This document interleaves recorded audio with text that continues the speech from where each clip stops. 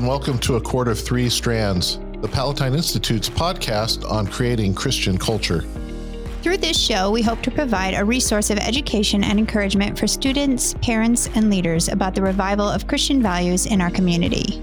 On A Cord of Three Strands, we'll focus on the three foundational strands that make a strong, flourishing Christian culture: the church, the family, and education. We desire to order these things around God's Word to advance Christ's kingdom and so glorify Him and bless our community. My name is Ron Young, former headmaster at Providence Academy and founder of the Palatine Institute. And I'm Allison Tuttle, a wife and mother and the director of the Palatine Institute. Through our conversations, we look forward to sharing fellowship knowledge and practical wisdom for His glory here on A Cord of Three Strands podcast. Without further ado, let's get on with the show.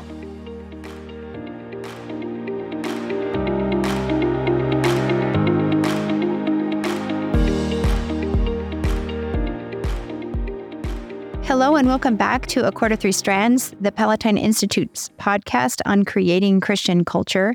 Today we are recording episode 10 of season 6. We continue to discuss the 10 commandments, and today we're on the 9th commandment, which is to not bear false witness. Yeah.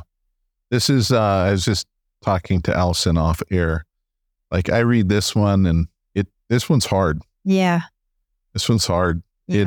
And as we talk about it, you'll note that one of the more popular confessions in the church is, we have sinned against you in thought and word and deed daily. Yeah. And you go, really? Can you ever make it through a day without sin? And then you read these things, you go, oh. Nope.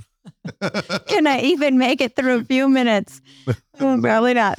Nope. And so sometimes you go, yeah, I'm pretty good. And then you delve down into what the Word of God is really saying about what's sin. Yeah. And you go, oh man, Rats. I'm in deep. This is not good. And so I just want to say, do not bear false witness it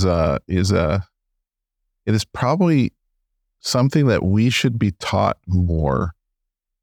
And of all the commandments, or at least I would say the last five, the thou shalt nots, right? Mm-hmm. This could make such an impact in our culture if we would only do this one. Yeah. Just even in our microcosms of communities. Yeah. Yeah. Even in our homes. It's a good one. Yeah. All right. So let's start. And just like last episode, I mentioned this, that though we've done a lot with this shorter catechism in these last few, mm-hmm. like especially the do not steal, and then this one, and also the covet one here, the last one. We're going to spend a lot of time in the larger catechism. Yeah, it sort of catalogs for us a lot of different ways we can sin in this way. So from the shorter catechism, question number 76, which is the 9th commandment? The 9th commandment is, thou shalt not bear false witness against thy neighbor. Excellent. And who's your neighbor, by the way? Everybody else. Yeah, right? That's the words of Jesus, right? Mm-hmm. It's everyone. Anybody who's not you. Yep. All right. Question 77. Mm-hmm. What is required in the 9th commandment? The 9th commandment requireth the maintaining and promoting of truth between man, and of our own and our neighbor's good name, especially in witness bearing. And this is important. The idea of our name, our good name, how people think of us. Because if people think of us well, our relationships tend to go well, mm-hmm. right? If you don't think of another person well, there can be all manner of problems that creep up. Yes. And it's not just thinking. How you act comes from how you think. Yep. And so this is important. And how many times, I'm going to talk to someone or meet with someone about something, and then I have someone else who finds out about it and they want to prejudice my opinion. Mm. They want me to think a certain way about the other person before I meet them. Yep. And I hate that. Yeah. It's wrong. Yep. And this. So we'll go through this here in a little bit. Let's look at the Shorter Catechism's question 78. What is forbidden in the ninth commandment? The ninth commandment forbiddeth whatsoever is here's the word. Yeah. Prejudicial Yes. to truth or injurious to our own or our neighbor's good name. Yes. Now, this is a tricky thing, right? So, for instance, if my daughter is going over to, sell something around the neighborhood, Mm-hmm. and I have knowledge of certain people or certain things, or right, Mm-hmm. For her good, I'll warn them. Right. I try not to go into details unless they're incredulous. Like, why would you? What do you mean? Or Mm-hmm. but there is this way in which you should warn, and that's good, and that's not prejudicing the truth. It's giving advice based upon the truth. Mm-hmm. And I think sometimes in that statement I mentioned before, where I'm going to meet with someone and someone wants to prejudice my thinking of them Mm-hmm. first. When I say that you can kind of tell what's going on. Yes. They want me to encounter this person in a particular way. Yes. And so they're trying to prep me to do so Uh-huh. rather than allow me to make my own judgment or to Yep. give a fair benefit of the doubt Yep. to the other. Uh-huh. So there's a difference, and it's going to be tough. Mm-hmm. But this is where it's really going to get fun, Allison. It's we're going to look at what the larger catechism, how it talks about it. Yeah. And then it's going to go, man, We're going to get a good dose of conviction. this is rough. Yeah. So question 144, what are the duties required in the ninth commandment? The duties required in the ninth commandment are the preserving and promoting of truth between man and the good name of our neighbor, as well as our own. Let's just stop there for just a second. So, Yes.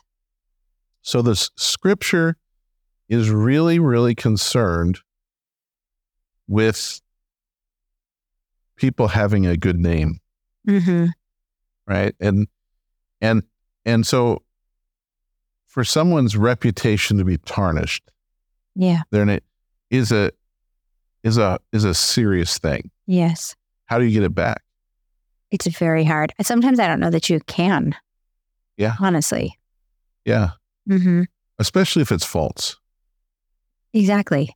But even if it's true, at what point do you? I mean, it requires like time, Yeah. years. Yeah. Mm-hmm. Yeah. So it's fun coming out of the I don't know, Alice, if you ever attempted something and failed, Yes. and then what happens is some people are going to encourage you, like going, hey, good try. It's worth a try. It was Yeah. worth a try. Keep going.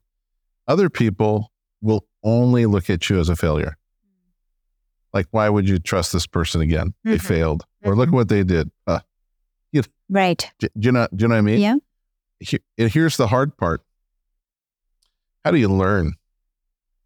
How do you, right? To do anything. I will guarantee you that most of the successful people in our world are people who've learned to overcome failure. Yeah.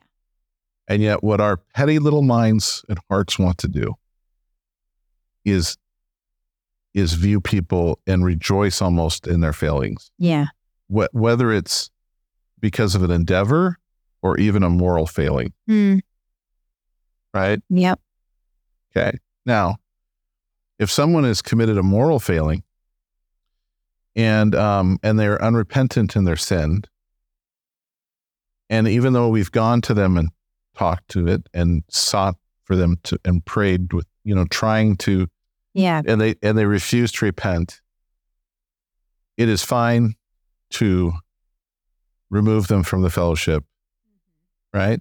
Yeah. But you know what we're not supposed to do? Gossip about them. Yeah. And talk about them or Yeah. right? Yeah. That's inappropriate. That's not correct. Yep. So let's suppose someone has a moral failing and they repent of their sin. Okay. Mm-hmm. At what point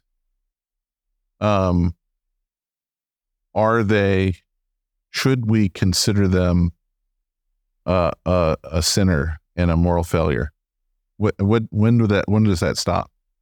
Well, I mean, we should think of of one another in that way because we all are that way. Absolutely. Right. So in some sense, it never stops. Yeah. But it's in the positive because we recognize that about ourselves first. Correct. Yeah. And then at what point are they restored completely? Right. I mean, as soon as they repent of their sin. Yeah. Right. Yeah. And it could be like we need to see some fruits of that repentance before we fully trust them to do something. Right. You know, certain things I think require that you're no longer qualified, you know, in certain offices of the church, for instance. Yeah. But we have our human tendency is to ignore how God treats his own people or even treats me. Right. As far as the east is from the west, so far as he's removed our transgressions from us. Yeah. When the Father sees you, when he sees me, he sees his son, Jesus. His righteousness has been imputed. He doesn't treat me as a sinner. He treats me as a son, a child of God. Mm-hmm. And that's how his people ought to be treating each other. It's very difficult. Right. Because it does require wisdom, you know, like you were discussing the ways in which you might help that person not sin again in the same way. Yeah. So it's hard. Okay. This is going to sound really horrible because I was a pastor at one time and then I failed utterly. Just joking on that kind of. Sometimes I feel that way, but it's stuff happened. But there's one guy in our congregation who I trusted. We had some business dealings together. Things failed on his end. Things failed on my end. And he was upset. Mm-hmm. And then he and I reconciled. And then he went off and started living a double life, unbeknownst to many people. And then it got really, really bad. And the guy committed a crime, like a failed sexual assault. I'll just say it out loud. And you know, I was no longer his pastor. I moved on from that church, and I wasn't his pastor. And but he called me the day after this failed attempt, and he told me what he had done. And he already has a record, and so we met and at a restaurant, and we talked, and I said, well, you know what you have to do. And he said, yeah. I said, do you want me to call the police or do you want to call the police? He says, why don't you call them? So I called the police. I told them who was here. I told them about what the crime was, where it was located, and where we were. And they said, we'll send a squad car. And we waited and waited and waited and waited and waited and waited. And they're like going, oh, well, maybe, like we're, you know, through certain, the dispatcher neglected to contact so eventually we went down to the police station and he turned himself in and it was good. And when he left, it was good. And then somewhere between his booking and waiting for sentencing, he got mad and thought that I should have worked at helping him reconcile rather than be turned in for a crime. Yeah. and then began to make it about me and started sending all these letters out to people, tarnishing my reputation. Like, he was bad. And eventually I'm like, going, I'm done. And I started refusing his letters to me because he was accusing me also. And I'm like, I'm done. I'm just done. And this guy caused so much trouble in my life and all this stuff. Fast forward, I knew he was getting out of jail at some point. And I was waiting for that time. But all of a sudden I get a phone call. He had been left out early because of his kidney failure. He was looking for a kidney transplant, and they'd let him out early. And everyone had abandoned him. Friends, family, church, no one. So he called me, and I'm like, dude, like, yeah, you have not treated me as a friend. And here's the thing. Yeah. He repented to me. And you know what I had to do? You had to forgive him. I had to forgive him. And I had to be an advocate for a guy with 2 sexual assaults on his record. You know how hard that is? I don't, but I can imagine. I don't want that job. I don't want that. Yeah. I don't, but it's, okay, why can't I be the pastor to the victim? That's easy. Right. I mean, it's hard, but there's no moral. Right. This guy is a repeat offender and everyone's abandoned him, and he came to me and he repented to me, and now I'm stuck helping this guy. And I have to tell you, Allison, I did not enjoy it. And yet here's a sinner who's come to repentance. Yeah. And I sought to try to include, and I'd call people from the church that were involved with them, and no one wanted anything. And so I started giving him rides to Milwaukee, to it. Like, he had nothing. He had no one. Yeah. Finally, his sisters who hated him reconciled with him. The one who hadn't talked to him for years since the original one. I went down to visit him in a hospice kind of thing. He was dying, and it was a matter of just time. And I got to talk to him for just a brief bit. And his sister called me, and I just said, listen, he doesn't have much time. I get that you don't want to talk to him. I get what he's done to you and your family and all stuff. And she was asking me, what should I do? And my response was, you only have this opportunity left to reconcile with your brother. Right. If you're okay with that, not reaching out, it's understandable. But just know you might regret it. Yep. So she called me, and she had reconciled with her brother. He'd asked for forgiveness. She forgave him. She was very happy, and he died later that day. Wow. And it was wonderful. And I'm like going, okay, God, I get why you used me in this situation. I hated it the entire time. Yeah, it's but it's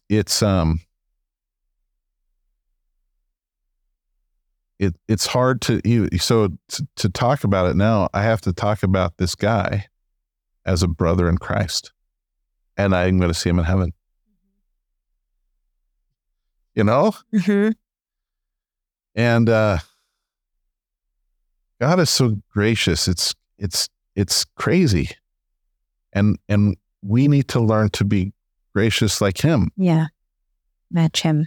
Man. And if I did just half of the things that I thought about it, or in my heart thought about, if I did any of it, man, I'd be worse than that guy. There by the grace of God. Yeah. Right. Both times he was drunk.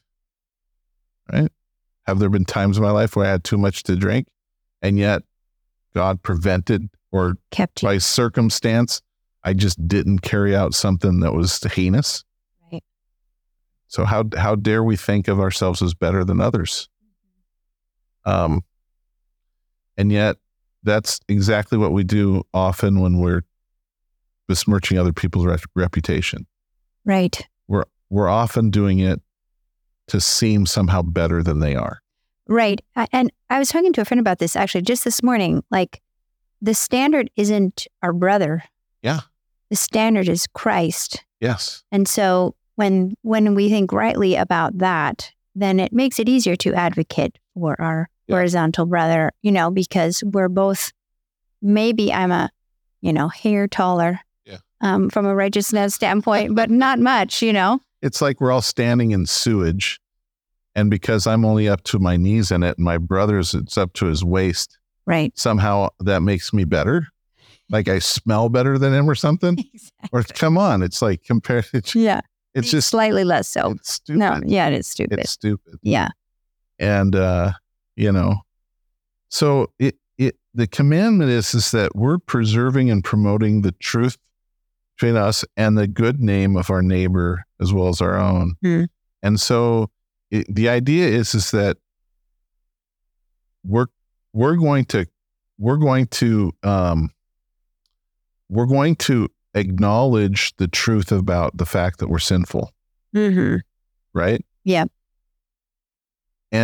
And so in doing that, we then kind of provide cover for each other. Mm-hmm. Not to besmirch their reputation, but to right? Lift them up. To lift their name up. Yep. All right.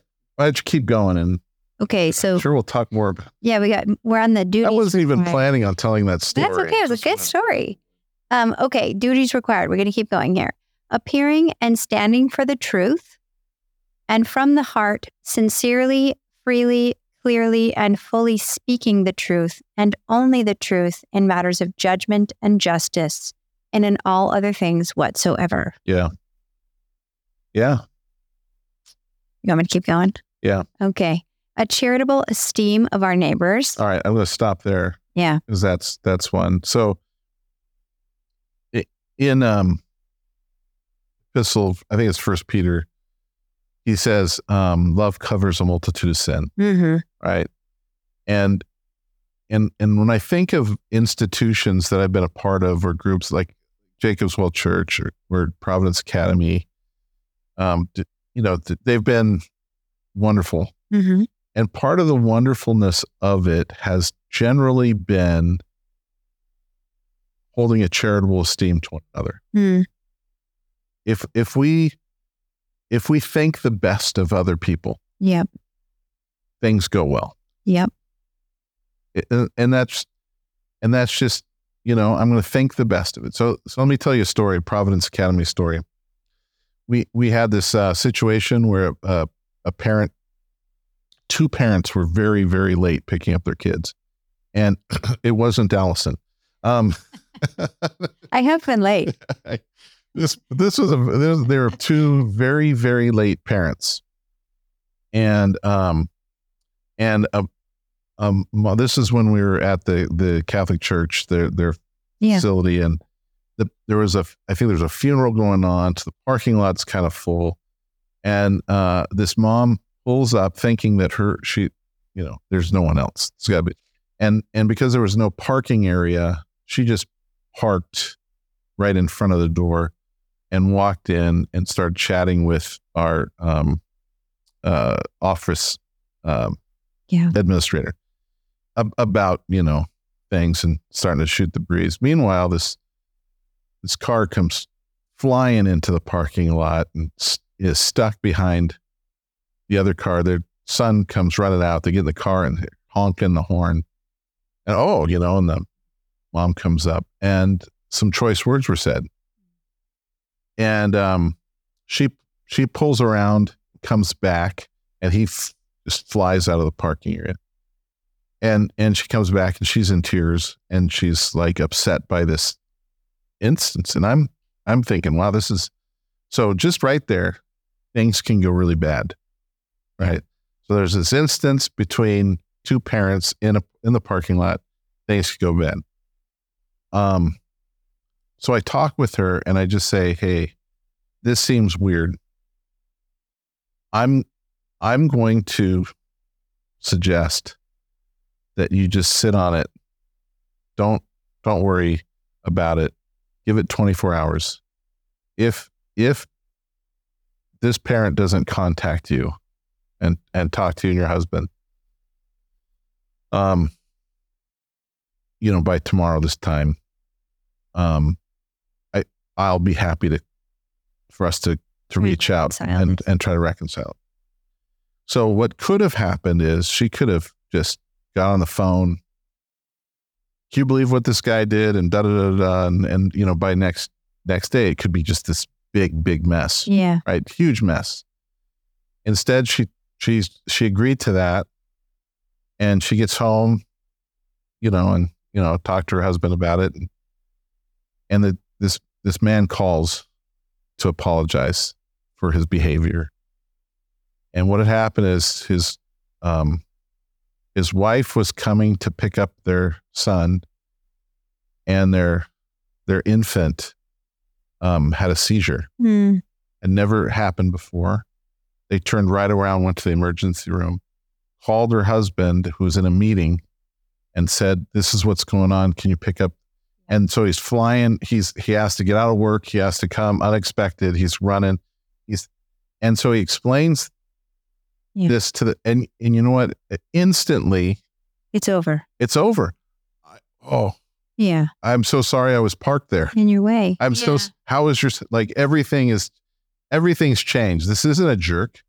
Right. This is a concerned father who's in distress. And so with this charitable,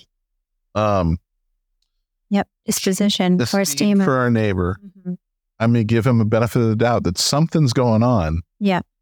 Right. That was doing this. And it turns out, yeah, you were right. And now there's concern. Now it's saved.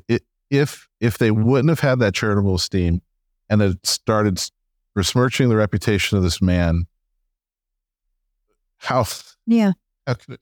Well, one, people would have been mad at the guy and it felt sorry for the gal. But then once everyone found the true story, guess who would have been the bad guy? Do you know what I mean? It would have just been a mess. And because I was the headmaster, I was so happy that it worked out well, because then I don't have to be involved in that. But that whole thing. So when a group, when an organization, when a church chooses to think charitably about one another, to give a benefit of the doubt to one another, that love covers just such a multitude of sins. It makes it a delight and a joy. So that even when I sin against someone, because it will happen, it just does happen. I tell parents that all the time. The only difference between the public school and the Christian school, it's not that sin isn't going to happen. It's going to happen. It's how we deal with it. Yeah. Right.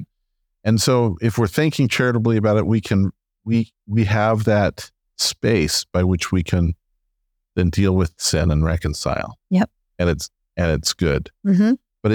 But you have to have this charitable esteem. Mm-hmm. Right? If you don't have a charitable esteem, it's all about you.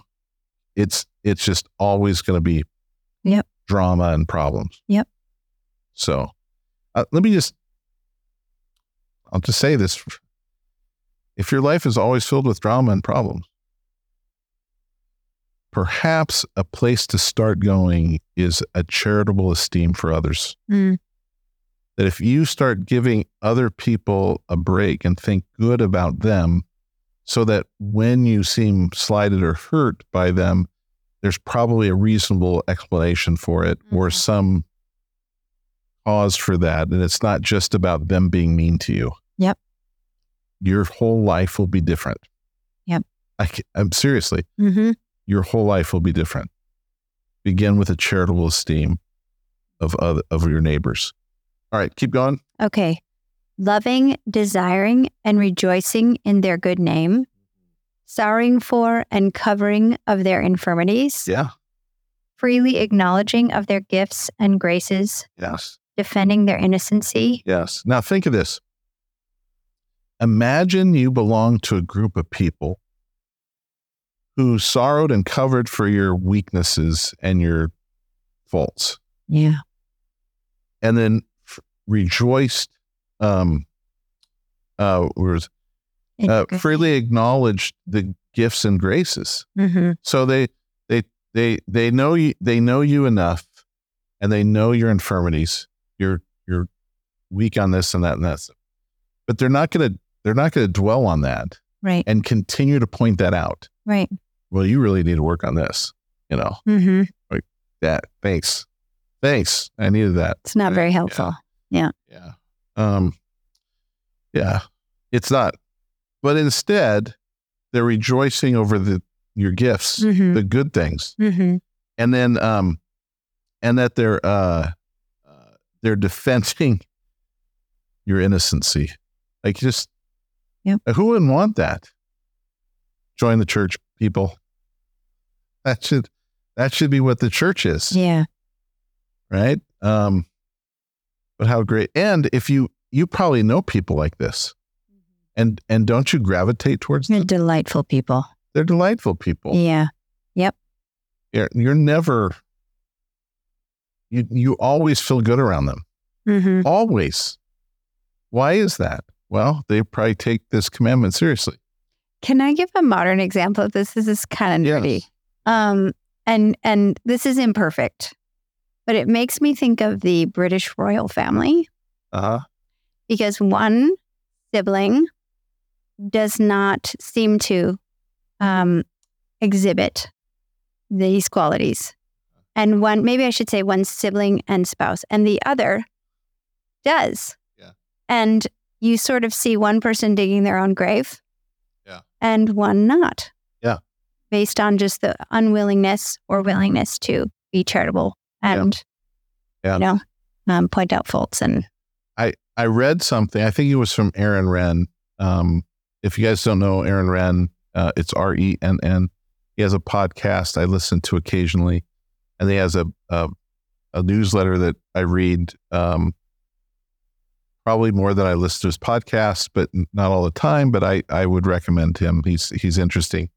But he talks about, like, everyone loves Rod Dreher, and he says one of the reasons is because he is loyal to his friends. He is loyal, and he will never speak bad about someone, even when he disagrees with them, and especially if it's a friend of his. And so he'll critique them, but always in a very careful manner. And at one point, I think there was some criticism of, says, I would never abandon a friend, even if I disagreed with them politically or in these things. Why would you do that?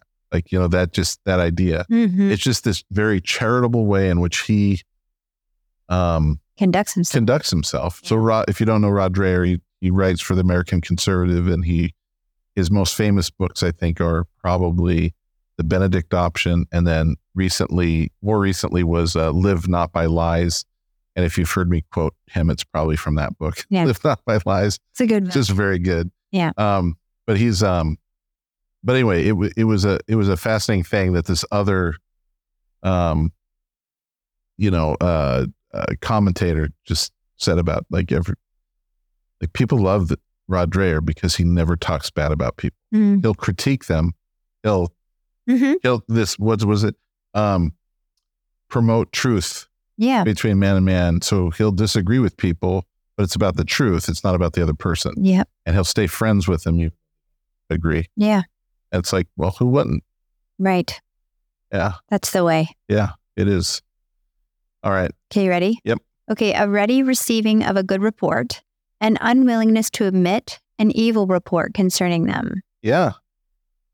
So how good it would be if your friends would, like, go on, I just heard this evil report of you, and I'm not going to believe it.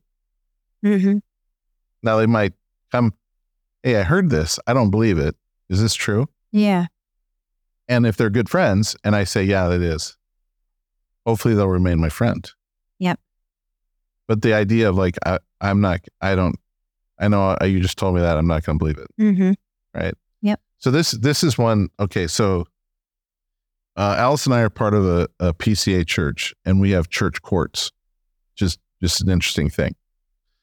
And there's this part in which we have to maintain our assumption of a person, Mm-hmm. right? So we've had times in which, here's this couple, and there's an accusation of infidelity, and we're pretty sure it's happened. It seems kind of obvious, but we will not publicly say that unless until there's a time which they can speak it in court. So we'll invite them to come before the session, and he'll have an advocate, and he'll have, to speak on his behalf or to counsel him during this trial to talk about the sin. And, I will say, in general, by the time it gets to this, someone's either confessed it Mm-hmm. and sought repentance, or they've fled. I did not know about this. Oh, this happened. Yeah. Fascinating to me. So there have been a couple of times where we have this situation, and they don't come to court. Okay. And so we have to go we have to certified letter. We have to know that they've got it. It invites them back to meet. And generally what's happened is, if they're not coming, they're going to not fulfill their vow that they've made as a member of our church to submit to the government of the church. Yeah. And so what they'll get charged with is contumacy, which is this idea of not submitting, not involvement. And so they'll end up getting excommunicated from our church, Mm-hmm. not for adultery, but for contumacy. And we will not say ever that, they've been, they're not an adult. We have to say, okay, we have to think charitably.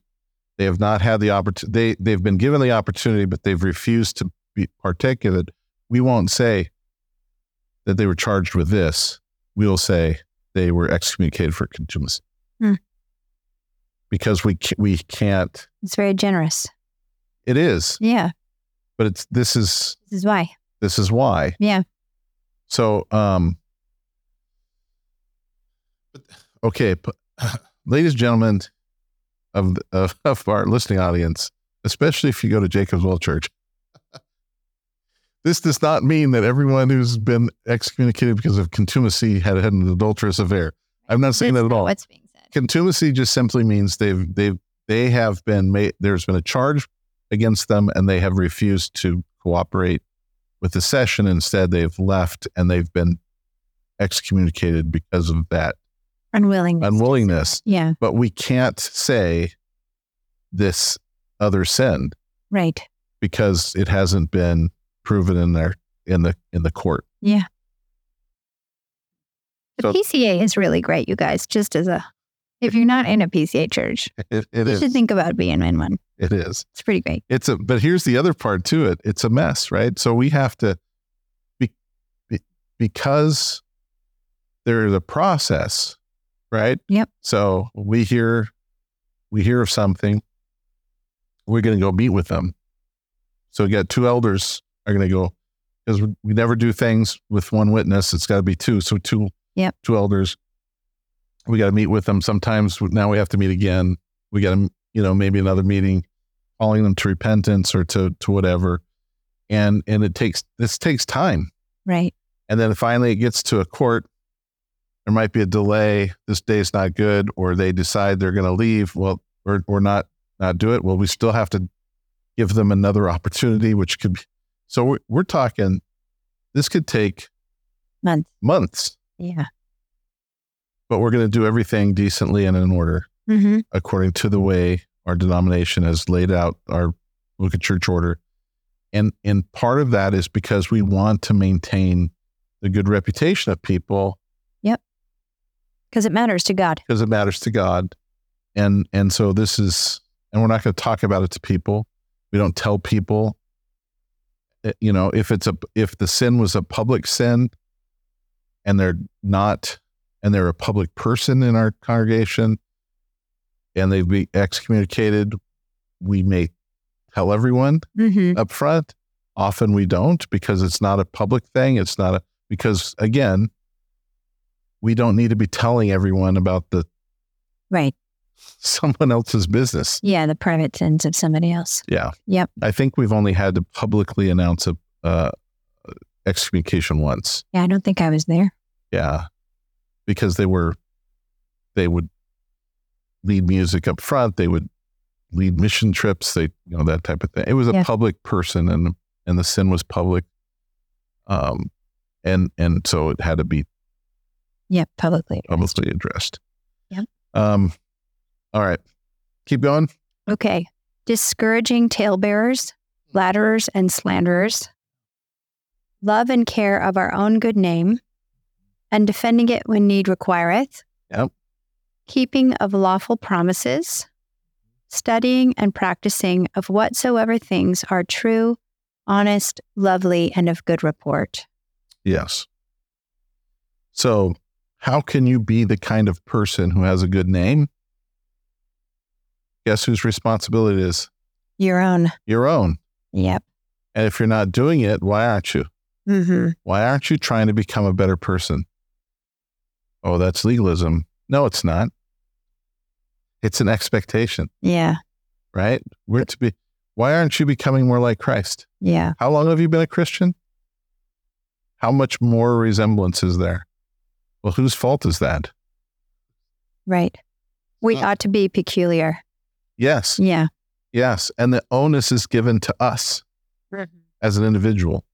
And the church is there to help. The church is there to guide. The church is there to instruct, but it's your responsibility.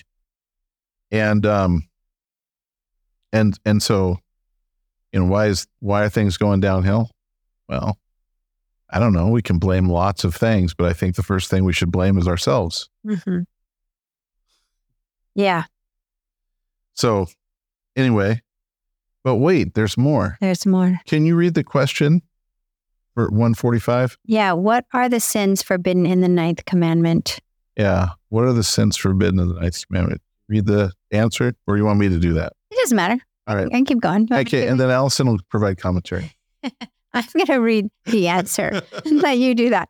Okay. The sins forbidden in the 9th commandment are all prejudicing the truth and the good name of our neighbors, as well as our own, especially in public judicature, giving false evidence, suborning false witnesses, wittingly appearing and pleading for an evil cause, outfacing and overbearing the truth, passing unjust sentence, calling evil good and good evil, rewarding the wicked according to the work of the righteous, and the righteous according to the work of the wicked. Okay, we'll stop there for a minute. So that was a big section. In essence, this is talking about kind of the legal framework, right? So if there's some sort of investigation, some sort of court case, some sort of, whether it's civil or in the ecclesiastical in the church, we're responsible for being truthful. And in terms of the outcomes, we can't be rewarding wickedness, right, and punishing righteousness. Yep. And those types of things. All right, the next two. Okay, forgery. Yep. Concealing the truth. Okay, and now the next few things I think we're going to talk about. Yeah. So, okay. Undue silence in a just cause. Undue silence in a just cause. Yeah. Think of that. So if there's unjust things happening, it is not right for us to stay silent. It is your problem. It is. Yeah. So, okay.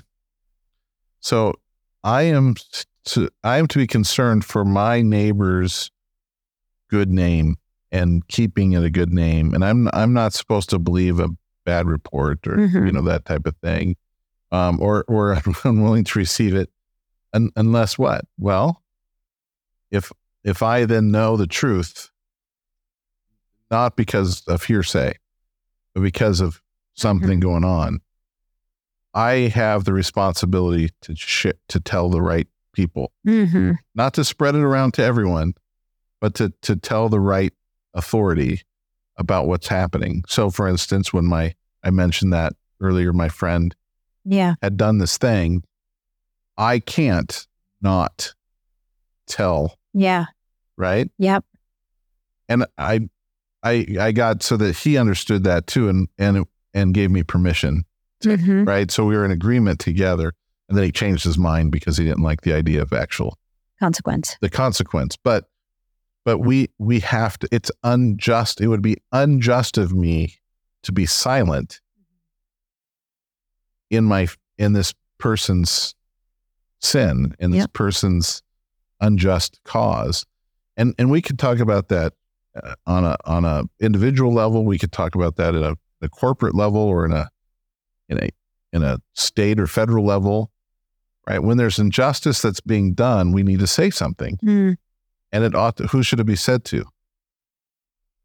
The right people. The right people, right? So the authorities. This requires a lot of wisdom. Yeah. All of these things, but yes. Yeah. Yeah. So I remember at one point as headmaster of Providence Academy, there was a situation and it was one of those things. I'm making a judgment. Is this situation excellent? The answer is no. Was it horrible? Doesn't seem so. It's okay. I don't like okay. I'd, pop in, I'd investigate, I'd look, and do I make a change mid-course? Difficult to say. I decide no. We're going to hold it out, and then it'll be resolved because of time. And then after school, I had this group of parents who came to talk to me about this situation. I'm like, why didn't you say something? Like when at Providence Academy, we talk to all the parents, like this is Matthew 18 or whatever. If there's a problem, you go directly and it's with a teacher, go right to the teacher. If it's not resolved, you bring someone else in, which should be me since I'm their boss. And then we go and we work and solve it. And so what they had done was, instead of going to the source and then bringing me in, they would all get coffee afterwards and complain to one another about stuff. And I said, well, why did you come to me? Well, I didn't want to be that kind of parent. Well, you became that kind of parent. Right. Like if they would addressed it early and we talked about it and went through it, it would have given me justification to making a change early on. Yes. But instead, we suffered through however much time, which in my impression, which is limited in seeing things, it was tolerable. Yeah. It wasn't excellent, but how do I find something in the middle? But if they would have said something, guess what would have happened? Yeah. Well, you would have had more information to make a decision too. Yes. Yeah. Yes. Right. And maybe reassessed in a different way. So they felt there was an unjust thing happening and they were not silent. But they were gossiping instead because it wasn't being directed in the way that the Lord has taught us. Right. You go directly to the person. Don't be silent. Go directly to the person who is causing the offense. And if it's not, then you bring in the witness. And in the agreement we have with parents, it was to go to the headmaster and then to be dealt with. But they chose not to, and instead they complained about it to each other. Yeah. All year long. Yeah. I mean, this is tricky, Ron, because I feel like, as parents, it takes wisdom to know what things are appropriate to go to the headmaster with. Yeah. But maybe a good rule of thumb is if you're talking about it with somebody else or you think you want to, you should just go straight to the right person. Yeah. Instead of talking Correct. to ancillary people. Yes. Mm-hmm. Yep. Yep. And then it could be dealt with, or there could be like, hey, let's explain this, or let's look into this. Yeah. And it's tough. All right. Should we keep going? Yeah, let's go on. Let's go to the next part. Okay, so undue silence in a just cause, and holding our peace when iniquity calleth for either a reproof from ourselves or complaint to others. Yeah, man. Iniquity calls for a reproof from us or a complaint to others, and we're silent. We can't do that. Right. Yeah. Yep. Speaking. But okay, here we go too. Yeah. When what happens, by the way, when iniquity calls for it. So there's, in the school setting, when the situation I was talking to wasn't necessarily iniquity, right? It was quality of service, or however you want to put it. Yeah. But even that, it's a good rule of thumb to go to the right thing. Yeah, and maybe your posture is, as a parent who has a complaint, is one of asking questions. Yeah. Instead of, becoming mad. Yeah. But when none of those parents ever talked to me at all about the situation, and instead waited till after school to gather together. Yeah. Like, what? Like I have to admit I was a little angry. Yeah. I don't, it was like, talking and having communication and having a charitable outlook on one another, that goes a long way. Right. And I think, to your point, I feel like this is an example of why it matters so much to God, because it actually does things positively or negatively. Like it has effects, right? Like your inaction, your words to the wrong people, your wrong actions all affect circumstances and prevent righteousness from prevailing. Yep. Yeah, it's true. So it's so necessary to speak. Now look at this.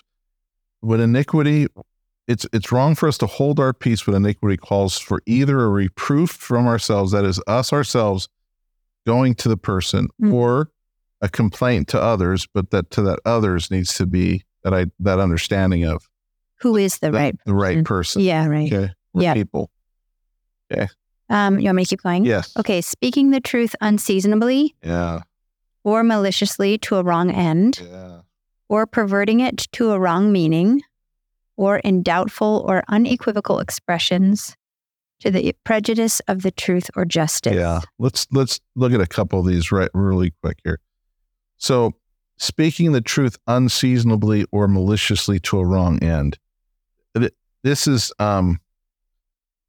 the idea of, like, as a parent, we see this sometimes.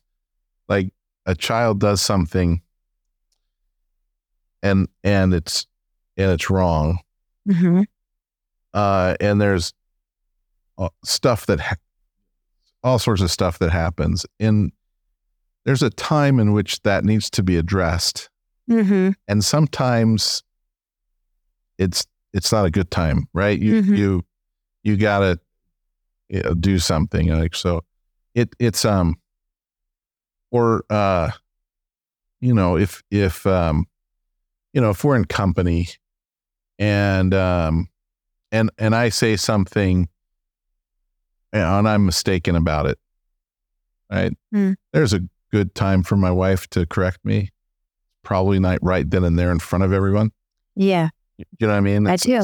It's unseasonable. Yep. It ought to be done, but think of or even your kids. Yeah. Yeah. You don't want to. I've had to grow a lot in this. You don't want to in front of them and shame them. Yeah, embarrass them. Yeah. Mhm. So it's that idea of unseasonable. There's a right time to do it, Mhm. and this becomes a again, growing in wisdom, or maliciously to a wrong end, right? Oh, wait till I get to, Yeah. they blew it. Yes, now I can put them in their place. Yeah. Get him. That's horrible. Sin. Yeah. And this is one of those things too, is like, okay,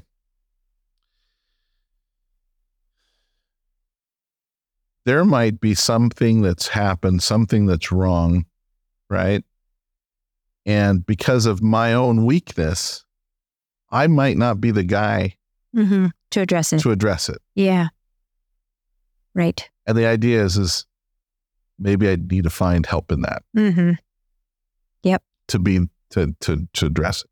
I need to make sure that it's addressed, and it might not be me because, right? Yep. Like I would say in that story I told earlier, I so wanted to, and this is my sinfulness. I know it's my sin, but I so wanted to shuffle him off to someone else Right. because I was thinking, I'm not the guy to do this. Mm-hmm. I don't like him. Right. Look what he's done to me. But it was like, it's like God going, There is no one else. you got to deal with it, Ron. All right. And, yeah. And it was good. I mean, it was good. Yeah.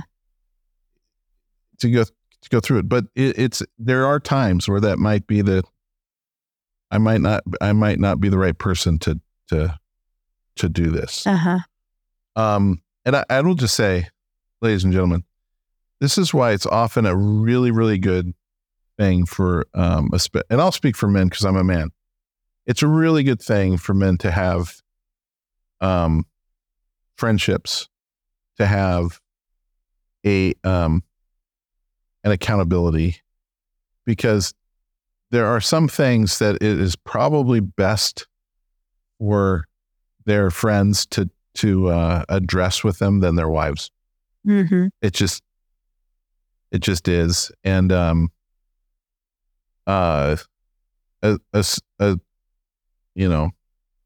or a teacher, or just coming from a certain place, it's good to get yourself involved.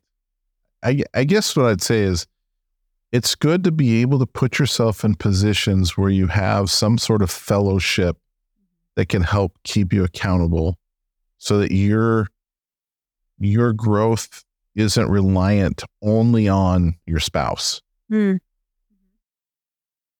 This is true for women too. Yeah, I thought so. Yeah. But I didn't want to speak for them. Yeah. I feel like we're pretty crummy at a lot of these things, actually. Yeah. Maybe I'm just speaking for myself. But I feel like it's hard to have women who keep me from slandering other people, as an example. I don't know that that's truthfully ever happened. Yeah. I have slandered people. I mean, right? Who hasn't? Yeah. But no woman has ever said, you need to stop what you're doing. I wish they would. Yeah. Yeah. That should change. It should. And for men, I think it is good to be able to be told, Mm-hmm. you're blowing it, knock it off. Mm-hmm. Yeah. It's suck it up. Yeah. Women need that too. And we need to be able to receive it too. Yeah. Because it's scary to be the one who's like, actually, I think I need to tell you to be quiet, but you might never speak to me again. I do. It seems that way, huh? Yeah. Yeah. Yeah. It's so, okay. This is just an observation. So I'm more involved with social media than I ever have been in my life, Mm-hmm. in part because of promoting things online. And then also, I'm taking a look at our culture. Mm-hmm. Some of it's really bad, by the way. Like, okay, I'm going to skip that. Yeah. But how many times I've seen comedians talking about their, and they're talking about their relationships, wives, and right. Mm-hmm. And And how many times it's like telling their wife the truth, correcting their wife is like it. You don't do it. Mm-hmm. I mean, that's the message I get from the comedians. Like, this is right. So something you should never do. Wives tell their husbands they're wrong all the time. Mm-hmm. And sometimes they ignore it. Sometimes they receive it as correction. But it seems like whenever it goes the other way, it's not worth it. Right. From the comedian's perspective. Yes. And I think from the reaction of the crowds, this universal truth is you never correct your wife because they're going to make it about you. Mm-hmm. But wives are always correcting their husbands. Yeah. And it's like, well, this doesn't seem like biblical. It's really not. Yeah. It's not biblical no. at all. And nobody likes being corrected, but it's really actually quite loving. It is. When somebody tells you the truth about something they see. Yeah. Because they care about your holiness. Yes. And your growth in Christ-likeness. Yeah. No, I don't know it. And part of it is I'm going to guess from the male perspective, because most of us have been involved in sports and jobs and other things where it is routine to be wrong and to be corrected and to be yelled at and having to make adjustments and to change. It's just part of life. That's what it is. Yeah. You don't, but it sounds like, and from each other, but it sounds like from what you're saying, is that women get to be put in little bubbles and are not corrected. Correct. Seems that way. I mean, that's what Little Mermaid taught us. That's true. Little Mermaid did teach you that. That. I hated that movie. I know you did. Oh man, I hated that movie. Okay.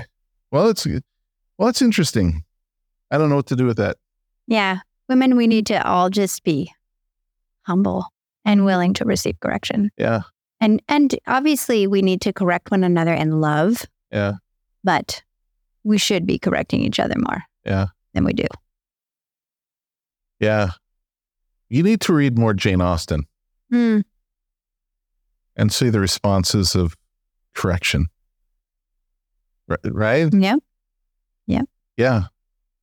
When Mr. Darcy does it, it's sexy, you know. He's like the hero. Is it Emma? What's the one where Yeah, I love that. Whereas you behave badly, yes. and she's defensive and he just does not let up. Like, no. And she learns from it. And she becomes a better woman. Yes. Because of it. Yes. Mm-hmm. That's how it should be. Yep. Folks. All right. Okay. What that was kind of a fun little it was jaunt there. Yeah. Okay, I'm going to keep going. Yes. I think we're at speaking untruth, lying, slandering, backbiting, detracting, talebearing, whispering, scoffing, reviling, rash, harsh, and partial censoring, misconstructing intentions, words, and actions, flattering, vainglorious boasting. It continues, folks. But like all of these things, you're like going, wow. Like there's still a lot to read. When we read this, I'm like, yeah, I do that. Each of them could really take an entire conversation. Right? Misconstruing intentions, and we do this intentionally sometimes. Right. And just think of the political debate. I know. In the last episode, I shared that with the about some of the debt forgiveness is just simply the government finally doing. They realized that what the government did was wrong, and now they're making the correction. Yeah. And then the other people are upset about it, but they're not doing anything because they know it's the right thing. They're just trying to make political hay out of it. Or manipulating it. And how much that influences people doing the same thing. Yes. And it's wrong. It's wrong. Okay, keep going. Okay. Let's see. Thinking or speaking too highly or too meanly of ourselves or others. Yep. Denying the gifts and graces of God. Yeah. Aggravating smaller faults. hiding, excusing, or extenuating of sins. Aggravating smaller thought. Doesn't that just pop out to you? Like I see that and I go, oh, yeah, I can't go beyond that. No, we're all like stuck here. Oh man. Okay. Excusing or extenuating of sins when called to a free confession. Unnecessary discovering of infirmities. Raising false rumors, receiving and countenancing evil reports, and stopping our ears against just defense. Evil suspicion. Envying or grieving at the deserved credit of any. Endeavoring or desiring to impair it. Rejoicing in their disgrace and infamy, scornful contempt, fond admiration, breach of lawful promises, neglecting such things as are of good report, and practicing or not avoiding ourselves or not hindering what we can in others, such things as procure an ill name. So in case they left anything out. Oh my goodness. I told you this was big. Like imagine us following this. It's great. It was interesting. So in my background, we had some rental properties that ended up getting foreclosed, right? This was in the big crash. And so when I was becoming an elder at Jacob's Well, I kind of had to give account to some of those things. And there was a gentleman in our church who thought this, what was it? Hiding, excusing, or extenuating of sins when called to a free confession, and felt that I had glossed over something to make it seem that I wasn't that bad and it was someone else. I was minimizing something, and I ended up meeting with him and talking it through, and I think in part he was correct but it was like. It was this public thing, and I was kind of giving this overall thing on what happened, right? Yeah. And it had happened so long ago, and it was, it was weird. But it was one person who it came across in that way, and I was really glad he did, like that because I don't know how I'm coming across or what I'm doing. I'm not trying to minimize it. I'm not trying to. To do it. And it was interesting. So we talked about it and came to a good conclusion from it and stuff, but it was like, that was cool. Yeah. Yeah. You know? It's loving, really. It is. Yeah. It's brotherly. It is. So I think in a follow-up sermon, like at some point when I was preaching, then I brought that up and was able to communicate things, in a more, this is going to sound funny, in a less favorable light towards yourself, towards myself. Yeah. But it was good. Like, so if we don't do these things, if we're not speaking truthfully to one another, like, it's good. I think I shared this before on our podcast, but I'm going to share it again. But one time Pastor Dan Jackson was preaching, and it had something to do with the Lord's Supper. Like if you're offering something at the altar and someone has something like this, go and do this or whatever. And so it was this sermon, and a woman at our church came to me and said, I don't even think that you know this, but you said something that I was offended by like 6 months ago, and I've been avoiding you since. And I'm like, what? No, like really? Like I had no idea. Yeah. So, and the other part is that I'm an outgoing guy, right? I see she and her husband all the time, and I like, hey, how's it going? And I didn't feel like I didn't feel any, and of course I'm bad at that too. I need, my wife's good at it, but even better is my youngest daughter. She is awesome at sensing out, there's something wrong there, but I don't have that radar at all. So I had no idea. And I was like, I had no idea. What did I say? And she goes, it's not really that important. I don't even it's just that I was upset, and I've been avoiding you this whole time. And, anyway, so we So she gave me the opportunity to repent. Yeah. As she repented to me. Yeah. But how, like, think of that, like going around and there's people who have something against you. And you have sinned against them and you're not even aware. You can't say sorry. Yeah. It's horrible. Yeah. So for people to go and say, hey, it's a grace. Yeah. And we should receive it as grace. Yeah. Like, I blew it. Mm-hmm. And this is good that you've told me. Yeah. And it's one of the things that sets us apart as the people of God is that we can be reconciled. Yeah. The world does not have that opportunity. Yeah. And so here's the thing that makes this possible is this. We're all sinners. All of us. There's nothing that we do that makes us right with God at all.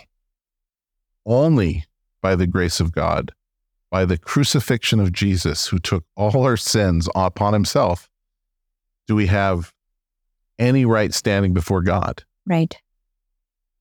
So if that's our assumption, like, I'm a sinner who's going to sin, mm-hmm. but I've been redeemed, thank God, then I can behave like this can be dealt with because I'm already forgiven. Yes. On whichever side, yeah, the receiving or the... I don't need to be righteous on my own. Mm-hmm. And I'm not going to be until Christ returns. Right. Yep. Yeah. So that assumption is like, oh, I'm going to sin. Or like when I hear someone like going, I think someone's mad at you. Like my response should be, what did I do? Rather than, I would never, how dare them? Yeah. Like shocked that we've made a mistake. Yes. They're mad at me. That sounds like me. Like could be me. Probably did something wrong. I don't try to do that, but I could have. Yes. So I'm going to find out so that I can be reconciled rather than defend myself. Right. Now, the part that there are times when we need to defend ourselves when we're unjustly accused. Yes. But how many times are we unjustly accused? Right. Like I could probably count that on like my one hand in my whole life. Right. That it mattered. You know what I mean? Yes. Yes. When you're kids, you get unjustly accused. Yes. I was the middle child. My parents picked on me constantly. I was unjustly accused all the time. No, I'm just kidding. But yeah, I think the first thought should be, yeah, I could have done that. I could have done something, and I want to make sure I'm right. The other part is that idea of charity, to have a charitable, like, so if my brother or sister says that I've caused some sort of problem or hurt, and I'm going to think of them charitably, I'm going to believe them mm-hmm. rather than become defensive. Okay, Now, ladies and gentlemen, I'm saying this, and you're probably all going, man, that Ron Young, he's a pretty saintly guy. I am not. Like, I have a hard time. Like I wish my first response was, you might be right. My first response is probably always defensive. I'm just being honest here. But I think I've gotten to the point where after I can settle down and see my stupidity in that, now come to that idea. Now they're probably right. It comes more quickly. Yeah. It does come more quickly, but it's not my initial. Yeah. My initial is still my sin coming out probably. Right. What? I didn't do that. What are they thinking? Those. Yeah, I wish that was my default, but it's not mine either. Yeah. We can pray that we grow that way. Yeah. Yeah. Yeah. But it eventually it's like going, yeah, no, I probably did something. There you go. Yep.